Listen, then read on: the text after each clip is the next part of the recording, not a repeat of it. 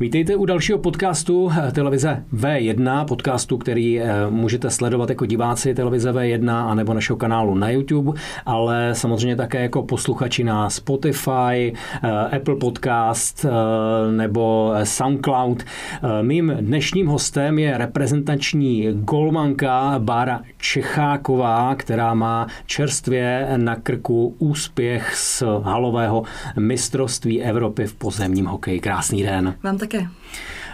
Jaké to je vrátit se domů do České republiky ověnčena medailí z halového mistrovství Evropy a vůbec jakou má přízniveckou skupinu pozemní hokej a tenhle sport? Ví se o něm? Má plné ochozy, když se hraje takový šampionát? A nebo je to šampionát, který plní vaše srdce a plní vás štěstím, že jste se někam dostali?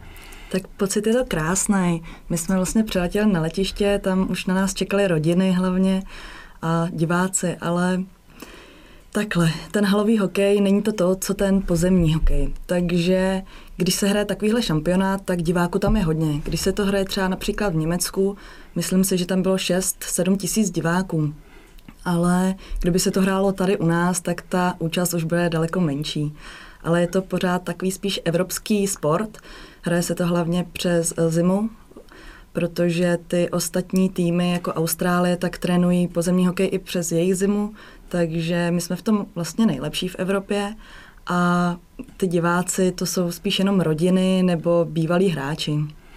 Pojďme si připomenout ten šampionát, jak to probíhalo celé, co všechno bylo před vámi, co bylo největším úskalím toho šampionátu a co vás vlastně katapultovalo k tomu, že jste šli do boje o medaile. Jak to všechno začalo? Kdo byl prvním soupeřem na evropském šampionátu? A kde se hrálo? Hrálo se v Minsku, v Bělorusku a naším prvním soupeřem bylo Německo, což je vlastně v tuhle chvíli asi nejlepší tým v halovém hokeji. Ten zápas jsme 4-1 prohráli, ale nevypadalo to na ten výsledek. Hráli jsme relativně vyrovnaně, naši trenéři měli výborně připravenou taktiku, takže jsme se dostali skrz jejich zónu často, ale dostali jsme hloupé góly a proto ten výsledek vypadal tak, jak vypadal. Může první zápas už odepsat další postup, nebo to byla jenom zkušenost, která vás posunula dál? Tak odepsat postup ne, ale věděli jsme, že v tomhletom případě už asi nemůžeme jít ze skupiny z prvního místa, což je náročné, protože ve druhé skupině byl favorit Holandsko a na ty jsme samozřejmě jít nechtěli, ale věděli jsme, že když porazíme oba dva týmy, tak malá šance tam ještě je a druhé místo je taky dobré ve skupině. Kdo přišel následně? Který zápas přišel jako druhý? Druhý jsme hráli s Belgií, což je v halovém hokeji taková velká neznámá, ale my jsme s nimi hráli na přípravném turnaji, kde vlastně nás velice zaskočili. Je to tým, který postoupil teprve do nejvyšší divize, ale neskutečně dobře s námi hrál na přípravě a nakonec jsme s nimi prohráli na nájezdy, takže tam byly trochu obavy, ale po 10-15 minutách jsme se dostali do toho zápasu a nakonec jsme, tuším, taky 4-1 vyhráli. 4-1 vyhráli. To je druhý zápas. Následovalo co? Zápas s Ukrajinou. S Ukrajinou, to je ten zápas, o kterým jste hodně povídala, psala jako o tom nejtěžším a možná rozhodujícím zápasu. Proč právě s Ukrajinou byl ten rozhodující zápas? Protože Ukrajina je takový náš věčný soupeř. A je to posledních, dejme tomu 6 let, s nimi hrajeme vždycky zápas o všechno. Jednou vyhrajeme my, jednou oni. Je to vždycky na střídačku a věděli jsme, že to bude těsný. Nikdy to nebývá o nějaký 2 góly, většinou to je o gól, který padne těsně před koncem. Takže jsme věděli, že Ukrajina je neskutečně dobře halový tým a že to bude náročný. Jsou hodně běhaví, zarputilí, takže jsme do toho šli a vlastně najednou jsme už 2-0 prohrávali a celý zápas se vyvinul až ke konci. Poslední 4 minuty padly snad 4 góly a naštěstí to dopadlo dobře pro nás. Je to proto, že Ukrajina má, řekněme, tradici nebo má větší zastoupení lidí, má větší výběr hráčů? Proč je tak dobrá zrovna Ukrajina? To nevím, je to spíš takový východoevropský tým, který má podobný styl hokeje, jako máme my, takže na to se špatně hraje. My radši hrajeme s někým, kdo má jiný styl. Někdo, kdo více třeba brání nebo tak, ale Ukrajina, nevím, nedokážu to popsat, to by asi věděli víc naši trenéři, ale my s nimi hrozně neradi hrajeme. Radši budeme hrát s lepším soupeřem než s nimi. Hrálo se v Bělorusku, dá se říct, že ta Ukrajina hrála jakoby domácí zápas, přeci jenom je to ta země bývalého východního bloku, respektive Sovětského svazu. Bylo to tam cítit i z té atmosféry kolem? Dalo, protože Ukrajina tam měla, dejme tomu, 40 fanoušků, takže při tom zápase to bylo slyšet. Ale my jsme tam měli fanoušky 2, takže jsme byli taky spokojení a musím říct, že nakonec to dopadlo dobře, což je to hlavní. Bylo ten výsledek, že jste porazili Ukrajinu, toho zarputilého soupeře a věčného soupeře vašeho, byla to vaše práce, nebo to byla práce celého týmu? Byla to práce střelců, obránců? Rozhodně týmová práce a to nemyslím jenom nás, hráčky, ale i trenéry, kteří se vlastně na to připravovali ve dne v noci a dali nám nějaký systém, který jsme dodržovali. Pak jsme udělali nějaké hloupé chyby, takže vždycky, když jsme vyrovnali, tak do minuty jsme dostali zase gól. A když jsme dostali poslední gól minutu před koncem, tak náš trenér málem odešel vlastně do šatny, ale věřili jsme dál a nakonec jsme to dokázali. Byl ten šťastný závěrečný hvizd tím momentem, kdy vám stouplo sebevědomí a teď jste si řekli, tak teď na to opravdu máme a teď už pojedeme jako tryskáč dál? Přesně tak, protože to semifinále je přesně ten malý rozdíl mezi úspěchem a neúspěchem. Když se do něj dostanete, tak už je ten turnaj úspěšný. Nejhůř dopadnete čtvrtý, což je smutný, ale furt to je úspěšný turnaj. Když jdete dolů do dolního kříže, tak je hrozně jednoduché vlastně spadnout z celé té divize. Je to už o 3 zápasech a stačí nějaký malý chyby, trochu nervozita a už jdete vlastně do divize níž, kterou se ani nezasloužíte. Což se vám naštěstí nestalo a šli jste dál. Co vás čekalo po Ukrajině? To byl zápas s Holandskem. To je vlastně... Takže to je to obávané Holandsko ano, právě. Ano, přesně tak. Vlastně 2 roky zpátky jsme s nimi taky hráli. To bylo v Praze, semifinále a to nakonec dopadlo o 4 góly rozdíl, takže nás převálcovali. Ale věděli jsme, že není na co čekat. Trošku jsme změnili systém, hráli jsme trošku zateženější a vlastně bohužel jsme z nějakých jako sporných rozhodnutí dostali góly a dlouho jsme prohrávali 3-0. Pak když už jsme dostali 4. gól, prohráli jsme 4-0, už nebylo na co čekat, tak jsme se do nich trochu obuli a najednou to bylo to, co jim nevyhovovalo. A dokázali jsme se dostat na výsledek 4-2, ale už nebyl čas do konce, takže bohužel, kdybychom možná začali dřív, trošku víc sebevědoměji, tak to mohlo dopadnout ještě jinak. Takže to vytížení z toho byla aspoň ta škola, vědět, přesně že tak. Není potřeba se bát ani obávaného soupeře a šlapat mu pořádně na paty. Ano, je to furt sport a hlavně je to ženský sport, takže se může stát cokoliv. Takže po Ukrajině jste byli nadšený, měli jste plnou euforie z toho, že jste je převálcovali a najednou přišlo obávané Nizozemí a všechno bylo zpátky. Co dělá psychika v takové chvíli? Tak já si myslím, že jsme na tom byli relativně dobře. My jsme věděli, že to finále by bylo něco extra, že to naše, co hrajeme, by bylo to 3. místo, takže my jsme šli do toho zápasu vlastně sebevědomí. Věděli jsme, že vlastně Němky jsou favoritky, takže pro ně to bude daleko náročnější ten zápas. My můžeme jenom něco zbořit a vlastně dát nějaký gól rychlý a to je dostane dolů a z toho jsme mohli těžit.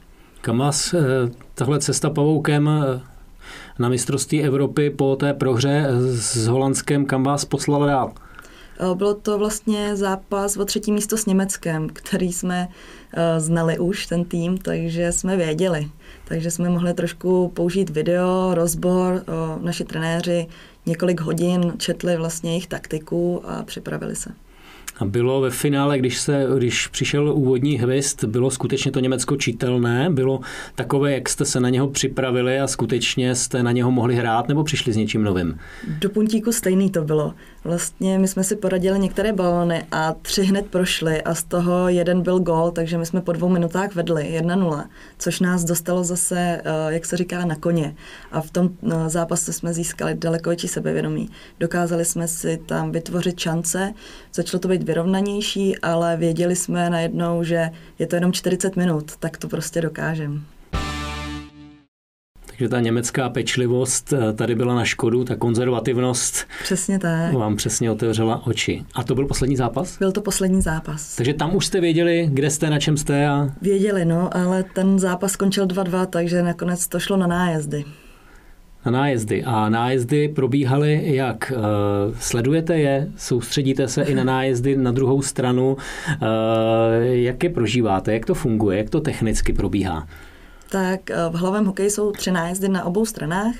Myslím si, že já jsem začínala v bráně, takže to je pro mě už výhodou. Já nikdy nesleduju nájezdy, co jdou moje spoluhráčky. Já věřím, že to přináší smůlu, takže já se snažím soustředit jenom na sebe. Vlastně náš manažer si myslel, že jsem zraněná, protože jsem se tam opřela a nekoukala se, ale já se snažím soustředit plně na to, co udělám, jestli půjdu trošku ostřeji do té hráčky nebo vlastně počkám, ale vůbec se nesoustředím. Já jsem nakonec ty nájezdy viděla i z videa. Ona je to asi otázka několika vteřin, ale co se děje v hlavě golmana, který v tu chvíli se postaví do té klece a vidí proti sobě najíždějící protihráčku. Co se odhrává v té hlavě, vaší hlavě? Tak když už stojím na té léně, tak už je to dobrý, ale dejme tomu ty 3 minuty předtím, je to nepříjemný pocit. Je to prostě takový, jo, jsme od toho kousek, ale můžeme to všechno ztratit. Víme, že Němky jsou favoritky, půjde se jim do toho hůř, ale pořád to není něco, co si člověk užívá. Já vím, že jako golman má výhodu, protože ten hráč musí něco předvíst. Já to jenom zbortím, takže mě nikdo nepotrestá nebo nevyčte, že jsem nechytla nájezd. Takže já vím, že ten můj protihráč to má daleko horší. Stihnete oční kontakt s tou najíždějící hráčkou? Stihnete se s ní potkat očima a vyměnit si nějakou myšlenku, nebo ani to už není možné? Stíhám. Já to občas dělám naschvál, že se ještě na tu soupeřku pousměju, jako že jsem v pohodě a že to bude mít těžký. Dobrá, nájezdy dopadly, jak víme, dobře. Dopadly dobře díky všem nájezdům, nebo tam byl někdo, koho můžeme ještě vyzdvihnout? Vlastně ze 3 nájezdů jsme 2 dali, takže to je pro nás velký úspěch. My jsme si ty nájezdy už zkusili vlastně v tom přípravném zápasu s Belgií, kde nám absolutně nešly, takže na posledním tréninku náš trenér se nás zavolal, ať si zkusíme nájezdy a my jsme si tam zkoušeli vlastně s těma hráčkama, který to proměnili, tak jsme tam trénovali, říkali jsme si, co golmanovi vadí, co ne, co by měli udělat, takže nakonec se to vrátilo k tomu dobrýmu a i to, že jsme to trénovali, se ukázalo. Tu chvíli závěrečný hvězd, výhra, co se tam pak honí hlavou? Je tam vzpomínka na tu celou přípravu nebo prostě je tam jenom čistá, nefalšovaná radost? Je tam jenom radost a po pár vteřinách hrozná únava. Najednou člověk tam křičí, skáče a najednou nemůže nic, takže je rád, že si sedne, napije se a je chvíli jako klid. Je to ten nejlepší bonus za tu práci? Vy hrajete profesionálně nebo ještě mezi tím pracujete, studujete? Teď už nehraji. Hrála jsem, když jsem byla v zahraničí, ale v Čechách to nejde hrát za peníze. Takže já se vrátila hlavně kvůli tomu, abych se dodělala vysokou školu. Tady studuju pedagogickou fakultu v Hradci, tělesnou výchovu a společenské vědy. Takže tam to úsilí je vlastně, to je jediný bonus, který za to je. Přesně tak, takže vlastně ta radost, ty fotky, co z toho máme, ty vzpomínky, to je to nejhezčí, co máme. Pojďme domů, pojďme do Hradce Králové, které je vaším domácím klubem. Pojďme k vám, proč jste vůbec a jak jste si vybírala sport, kterému se budete věnovat? Je to váš první sport, který jste dělala, který děláte, nebo jich bylo víc, nebo ta cesta byla trošku klikatější? Já jsem vlastně asi 2-3 měsíce dělala lyžování. Teda lyžování, k tomu se nedostalo. Měli jsme přípravu v hale, takže nějaký opičí dráhy a tak, ale já jsem vždycky chtěla hrát lední hokej. Ale bohužel to pro dívky nebylo možné tenkrát v Hradci Králové a proto mamčina známá nám doporučila, že na Slávě se hraje nějaký hokej, ať se jdu na to podívat, ať si to zkusím. Takže mamka mě vzala na první trénink, já si to zkusila a už jsem u toho zůstala. Přestože má pozemní hokej dle mě poměrně širokou základnu, není to ten sport, který by každý znal. Ne každý ví, čím se hraje, kde se hraje a už vůbec ne o pravidlech. Jaké je zázemí, jaká je tradice pozemního hokeje tady v Hradci Králové? Je to bohužel tak, v Čechách je to špatné s tím, jestli lidi znají ten sport nebo ne, ale v Hradci Králové máme docela dlouhou tradici. Těch klubů v Čechách není tolik, takže všichni se tam navzájem známe, ale v Hradci ani nevím, jak dlouho se to tady hraje, to se musím přiznat. Ale tak 6 let už tady máme stadion speciální na pozemní hokej.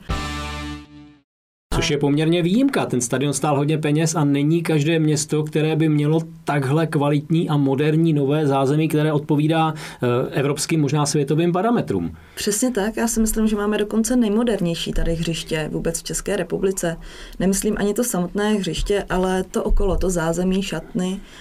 A jsme za to vděční. Vlastně Hradec nám poskytuje neskutečné podmínky pro ten sport, i když je tak malý, ale my bez něj bychom vlastně dál trénovali na Malšoveckém stadionu, kde ta umělá tráva není speciálně na ten pozemní hokej a hodně hráčů si na to stěžuje. Je to jiný sport, vůbec to není příjemné na tom hrát. Jste křehká dívka, je ten sport opravdu pro dívky a pro ženy, nebo je spíše mužskou záležitostí? Já si myslím, že je pro obě pohlaví, protože pro ženy je skvělý, že se hraje v sukních a v drezech. I muži hrají v sukních? Bohužel ne, to by bylo daleko zajímavější, ale je to krásný na pohled. Takže hodně mužů to má rádo, tento sport, protože se kouká na hezké holky vlastně v sukních, který tam pobíhají. Ale je to velice tvrdý sport. Ten míček je velký asi jako tenisový míček, ale je tvrdý jako golfový. Takže zlámané prsty, vyražené zuby, to je takový normální zranění tady při tom sportu. Jste si, dámy na hřišti, vědomi toho, že jste atraktivní pro pány právě při té hře a s tím tam nastupujete? To vůbec ne, v tu chvíli nám to je jedno, jestli se spotíme, nespotíme, hlavně, aby jsme vyhráli. Vy jako golmanka to máte o to těžší, že nejste jenom v té sukni a jenom v tom tričku, tam máte i nějaké ochranné prvky. Tam ta hra není až tak lehká, až tak běhavá, je to o něčem jiném než hráčky v poli. Přesně tak. Já mám vlastně na sobě výstroj, která je podobná lednímu hokeji, jako brankář ledním hokeji, takže já vlastně ani nejdu vidět na tom hřišti. Ale je to hlavně o rychlosti u tohohle golmana a o reakcích v pozemním hokeji. V tom halovém je to více o čtení té hry, o předvídání, nějaké ty zkušenosti, ale taky je to fyzicky náročné, protože ten golman nestojí jenom v bráně, ale pohybuje se po celém tom kruhu. Byl to od prvopočátku váš cíl být golmankou, nebo to vyplynulo z nějakého tréninku a z nějakých začátků? Ano, to byl vlastně můj sen. Já jsem byla velký fanoušek Dominika Haška, takže já jsem chtěla být Hašek 2 a hned jsem se cpala do brány, ale my jsme golmanku měli, takže mě tam pustili vlastně až po roce hraní. Jsou nějaké akce teď momentálně před vámi? Jsou šampionáty, které jsou před vámi, ať už halové, nebo ty, které se hrají venku? Co je před vámi teď? Před námi je vlastně mistrovství světa halového hokeje, které bude v únoru 2021. A snad poprvé, co si pamatuju, tak toto léto není žádný velký šampionát, takže snad bude mít i pauzu.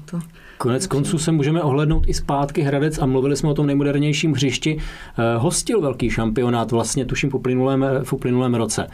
Myslím si, že tady bylo mistrovství Evropy do 21 let a pak tady byla World League, což byla kvalifikace na olympijské hry, což bylo první kolo kvalifikace na olympijské hry. Jak těžké je přepínat mezi těmito dvěma hokeji, halový a ten klasický pozemní olympijský? Vždycky to tak týden, 2 trvá. Člověk přijde třeba z té hale ven a najednou jsou to velké rány, je to velké hřiště, nechce se nám běhat, hokejka je těžká, míček je také těžší, je tam zima, no, trvá to si zvyknout, ale hned jak se do toho člověk dostane, tak se mu zase nechce přecházet na ten druhý sport.